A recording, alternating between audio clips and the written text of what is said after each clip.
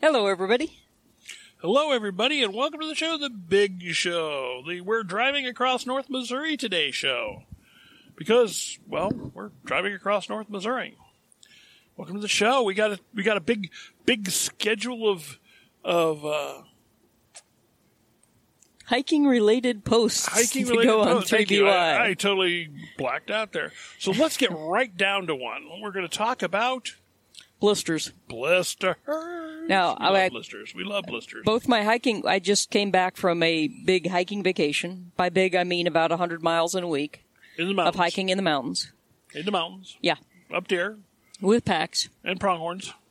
And grizzlies. And pronghorns and grizzlies and bisons and elk and all mooses. All sorts of cool things. Mooses. Which are not meese. But anyway. Just got back. And my hiking partner is a more experienced and accomplished hiker than I. So I learned a lot, and I practiced a lot of things, and I'm trying to share with you some of the things I learned, since a lot of preppers are aware that shoe leather is our method of transport of last resort. Well, that was loud. In case you just are curious, that's what happens when you get passed by people with Harley Davidsons. Anyway, go right ahead. Yeah. Yeah, it kind of blew my train of thought a little bit. So, both of us had good shoes that were well broken in, and we had good sock selections, because both of us had practiced ahead of time to find combinations that worked for us, because we didn't want to lame ourselves and ruin the last half of the vacation by being lamed. You didn't want to be any lamer than you normally are. Yeah. Like that joke? Like that joke. Okay. Just checking. So, first thing, make sure you've got shoes you can walk a long way in, and make sure you've got socks that you can walk a long way in. Make sure both of those are still things you can walk a long way in when wet. Because that's another thing that I discovered. Sorry, I have to readjust my headset. Have to do it. Because it was falling down my face.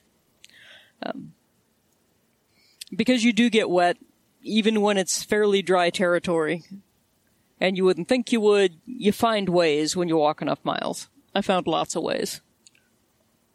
Okay, now, well, I'll throw in my caveat here. Also, all gear should be designed to be wet to dry, and all gear should be designed to be, if you're doing this for, this is what you're trying to, you want to remain as uninjured as you can, and comfort is a way to keep yourself uninjured. If you're comfortable, you're not getting hurt. If you seriously blister up your feet in the first day of a bug out, you are going to significantly decrease your mileage on the other days of the bug out, and you're putting yourself at risk for serious infections. So this isn't just a, ooh, I got a little blister on my finger thing. This is a, I may be hobbled and unable to do the kinds of distance I need to do to get the heck out of here. This may cost you and your family your life. And now here's the kicker, too. We're not just talking about you. We're talking about if you're going to bug out by foot, if this is what your plan is, or your contingency plan, or plan F, but still a plan. What she's talking about means not just her, but every member of her group, her family, has to be the same situation. Because if one person gets the blister, you've all got the reduction in speed. Yep. So, my friend Doc is in fact a physician, and she's somebody who does 26-mile marathon-level hikes in deep sand, for all things. For sport, no less. Well, you weren't that far off from marathon hikes in the mountains. No, but the footing was better than the deep sand. Yeah, but the 13,000 feet also was a... Yeah, well. But anyway, she knows a lot about blisters and how to deal with them. And when you walk lots of miles day after day, blisters and sore spots and things can happen. But the first thing you do is reduce them by getting shoes and socks that work on the kind of terrain you're going to be on, and that work when wet. I did some 15-plus miles with completely soaked shoes on one of these hikes because 5 miles in, there was a stream crossing. So there you go. And it was too bad a footing for me to want to do barefoot. So make sure it works when wet. I did check out what Doc had in her blister kit. And her first aid kit includes a blister kit. It's a very tiny kit, so it adds almost no weight. Yeah. But it's got some important stuff. Do we need to make adjustments in ours? We do. Okay. We do. They have these things called toe trainers for people who tend to get bunions and stuff because their toes want to run under each other when they walk. They're little bands that you put on 2 adjacent toes. And you buy them at regular pharmaceutical, Walgreens, places like that. She didn't remember exactly where she got it, but since there was a CVS on the package, I have my suspicions. So these toe trainer things are useful for blisters on the toes. Because what happened to me is I had a couple of toes that got to rubbing together on one of the, it was the 22-mile day, I think it was. I got my toes rubbing together a little bit and got a blister on one of them. So the next day, I just put a little bit of lamb's wool, which is nice because it's still effective when wet. And although you could use cotton, you could use tissue, I did on a different day when I forgot to put the lamb's wool in. It doesn't work as well after it gets wet. So a little bit of lamb's wool, which you can also buy at the same kind of pharmacy sort of places. Put that little bit of lamb's wool between the 2 toes that are rubbing together, preferably before they blister. If you're walking and you think you might be getting a blister, you're getting a blister. You might be better off to stop and take care of it then than to let it develop and have a real issue that's going to take days to be walkable at optimal walking speed. So put the lamb's wool in between the 2 toes so they quit rubbing on each other. And then you put the little band called the toe trainer around those 2 toes so they stay still relative to each other before you put on the shoe and sock the next day. And I was golden. That blister didn't even pop. It filled up with fluid pretty good the first day, but it went down some overnight, and I treated it this way, and it's done nothing but improve ever since. Eventually, the outer layer of skin will slough off, but by then, the skin underneath will no longer be this raw dermis that's going to change into a bloody mess as soon as it gets rubbed on. Okay, let's put on your physiologist hat. What exactly is a blister? You got various layers in the skin. The cells of the various layers have connective tissue proteins that connect them one to another. When you have a side-to-side friction, like you're repeatedly trying to pull the skin across the surface of the foot, you're getting a shear friction between those layers of skin, and the connective tissue proteins that are holding the layers together rip, and one layer of skin starts sliding over the top of the other layer. It causes a little damage. The immune system comes in. You get what is essentially swelling, but it collects in the space you've made between the 2 loose layers of skin. And that bubble of lymph fluid or interstitial fluid that collects in there, you could call it an exudate at that point, is the layer of exudate is the blister fluid. Sorry, we had a slight detour, so we're good. Keep going. Yeah, and I was wondering. That's what it is. You just separate layers of skin a little bit. It collects a little bit of fluid because the immune system does that whenever you got a little bit of injury. That's what a blister is. You can pop blisters to drain them. If you're going to do that, Doc had she offered me a nice, clean safety pin, that she keeps in the kit for that purpose if you need to open a blister, because she suggested that I not slice it open, because the more skin you can keep over the damaged area, the better, so a poke is better. But you absolutely want to do it with something clean, because that fluid has access to your bloodstream. Okay, we're going to take a short pause. We're at a gun store, so yeah, cool.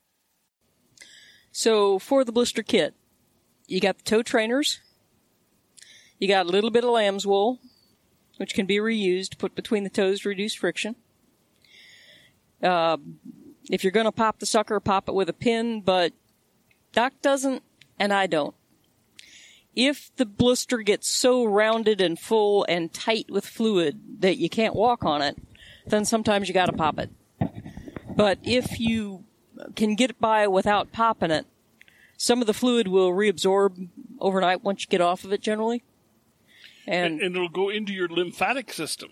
And it will go into your lymphatic system. He's been living with a physiologist for a while now. Will go directly into your lymphatic system. If you want to learn all about the lymphatic system, I can tell you how. This is the best way. There's a movie about them shrinking a bunch of scientists into a little submarine and sticking them inside of a guy's body to cure him. Fantastic Voyage is what it's called. It's a 60s movie. Raquel Welch, and that's back when she was in her prime. Don't really remember much else out of the movie other than the lymphatic system is somewhere that if you're in a tiny submarine inside of a person, you do not want to be sucked into. Because that's where your immune system hangs out, a lot of it. So, yeah. And it looks, the pathways to suck your little inner self look just like stage doors with torn sheets hanging down, blowing inside. That's what the lymphatic system looks like, apparently, because this was a really, really accurate movie. Yeah, for the miniature submarine being injected into the brain.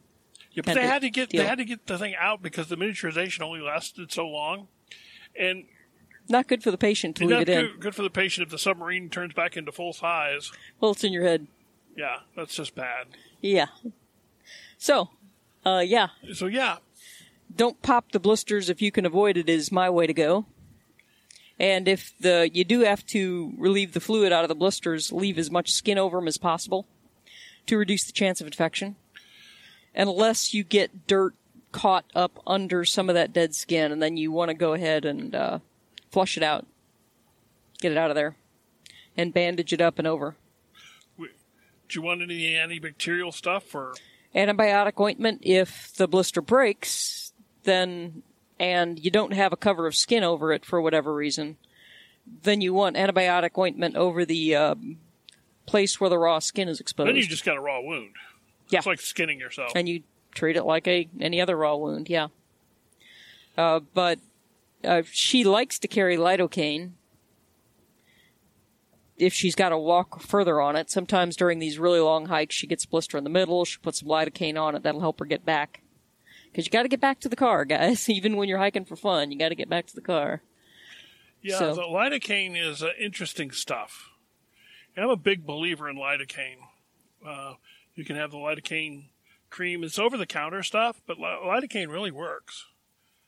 And so I'm thinking it's a really good thing to have in a first aid kit. But again, it's one of those deals where I'm not sure, unless if you're on a day hike, I'm not sure I'd carry it with me on a day hike. I'd carry it with me in my back at the hotel equipment, because everything you add is weight, and weight is bad. Neither one of us carried lidocaine on the hike for this one. She'd done it on the marathon level hikes in the sand, which causes horrendous blisters, and she wanted to finish, so she brought the lidocaine, but mostly not.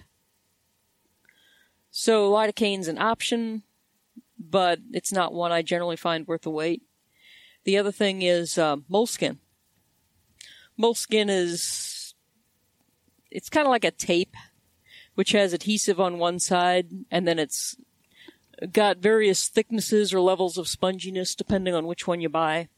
And then it's got another surface on the other side. The idea is you get the moleskin and you cut it to put it like in a donut around where the blister is, because it helps reduce contact of the shoe and sock with the blister surface. You can put moleskin on a spot when you start to get a hot spot before it's an actual blister is the best time to use the moleskin, because then you don't get the actual blister because you're taking pressure off it. But if you already do have a blister, you can moleskin around that too, and it greatly increases your ability to walk with the blister because you're not just scraping the whole weight of your shoe against it with every step, which will really shorten your stride after a while. Or it will totally rip up the raw skin if you try and tough it out. So, my blister expertise is not very helpful. I was a drum corps kid. Lip blisters? We had real problems with blisters because we're playing 6-8 hours a day, every day for 4 months. And you can develop quite a set of blisters on your lips. So I can tell you exactly how to, exactly how to use the product Blistex perfectly. But that does not help There you go. the feet. Not a big bug out issue, probably. No. Yeah. But something that should be in everybody's bug out kit that you may not be thinking of is not only lip salve, the chapstick kind of stuff, Yeah. Lip balm. but get the lip balm that has sunscreen built into it. Make it dual purpose. So you put on your lip balm for the and they do make the stuff. Put on lip balm, but put on the lip balm with sunscreen to keep your lips from burning. Yeah, if you're not out in the sun a lot, that can be a giant issue. Yeah. I don't use it because I'm out in the sun a lot. We're out in the sun and a lot. I'm sun adapted, so I don't tend to burn. But if you're an indoor person trying to become an outdoor person, do not misunderestimate the importance of skin sunscreen. Yeah. Especially if you're going into the mountains, because there's less atmosphere between you and the sky. And it's more deceptive because the air is cooler because it's thinner. And you don't notice the strength of the sun as much as you do as when it's making you really hot. Or on water. Yeah, or on water. Alrighty So then. my hiking partner was actually starting to have a problem with that, and she happened to have some lipstick in her purse. Heaven knows why, because she almost never wears the stuff.